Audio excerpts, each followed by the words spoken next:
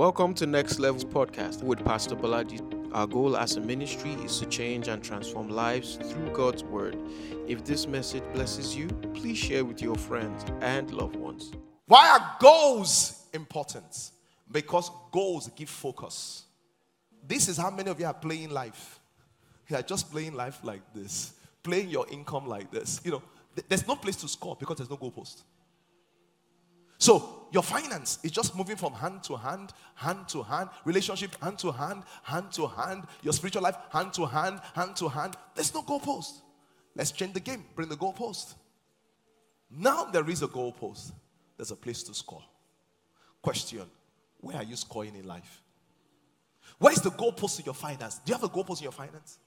That someone will say, I make a lot of money, but I don't know where it goes because there's no goalpost. Some of you say, in your career, is it goal? In your marriage, is it a goalpost? In your spiritual life, is it a goalpost? For example, when you see me write my goals, I write how many hours I must pray every day. It's my goal. Every day. I must read this, how many hours, how many scripture I must read. It's there.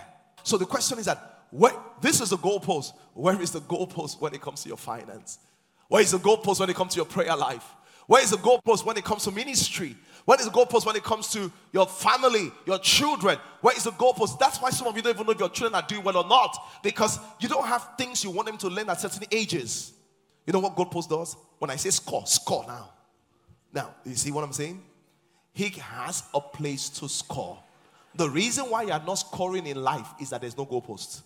And without scoring, you can't feel confident, you can't feel progressive. What does goals do? Number one, goals increase focus. Goals motivates you and helps you overcome hardship. So, score Chuma. Prevent him. Yeah. You see? There we go. There we go. You see? Listen to me. Sometimes you don't have muscle because you don't have a goal. You know, because it's resistance that builds up your muscle. Someone says, I don't know how to pray. You don't know how to pray because you don't have a goal. When there's something to pray about, you will have a goal.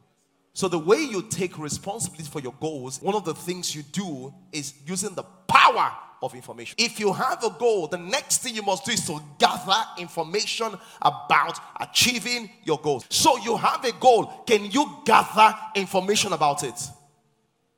Because the goal will not happen itself. You're an entrepreneur. How many books have you read about entrepreneurship? You're a father. How many books have you read about fathering? You want to learn how to pray. How much have you studied about prayer? There is no mountain anywhere. Every man's mountain is his ignorance. Why is information powerful? Number one, because information leads to transformation. The more you know, the more transformed you are.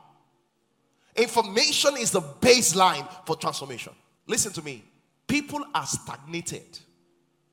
Not because God hates them, but they've stopped growing. People stop growing because they've stopped learning. Thank you for listening to us on today's podcast. We hope that you were able to find some inspiration and encouragement in the words that were shared. If you have any questions or you would like to learn more about our church community, please reach out or contact us on any of our social media platforms. We would love to connect with you and support you in your faith.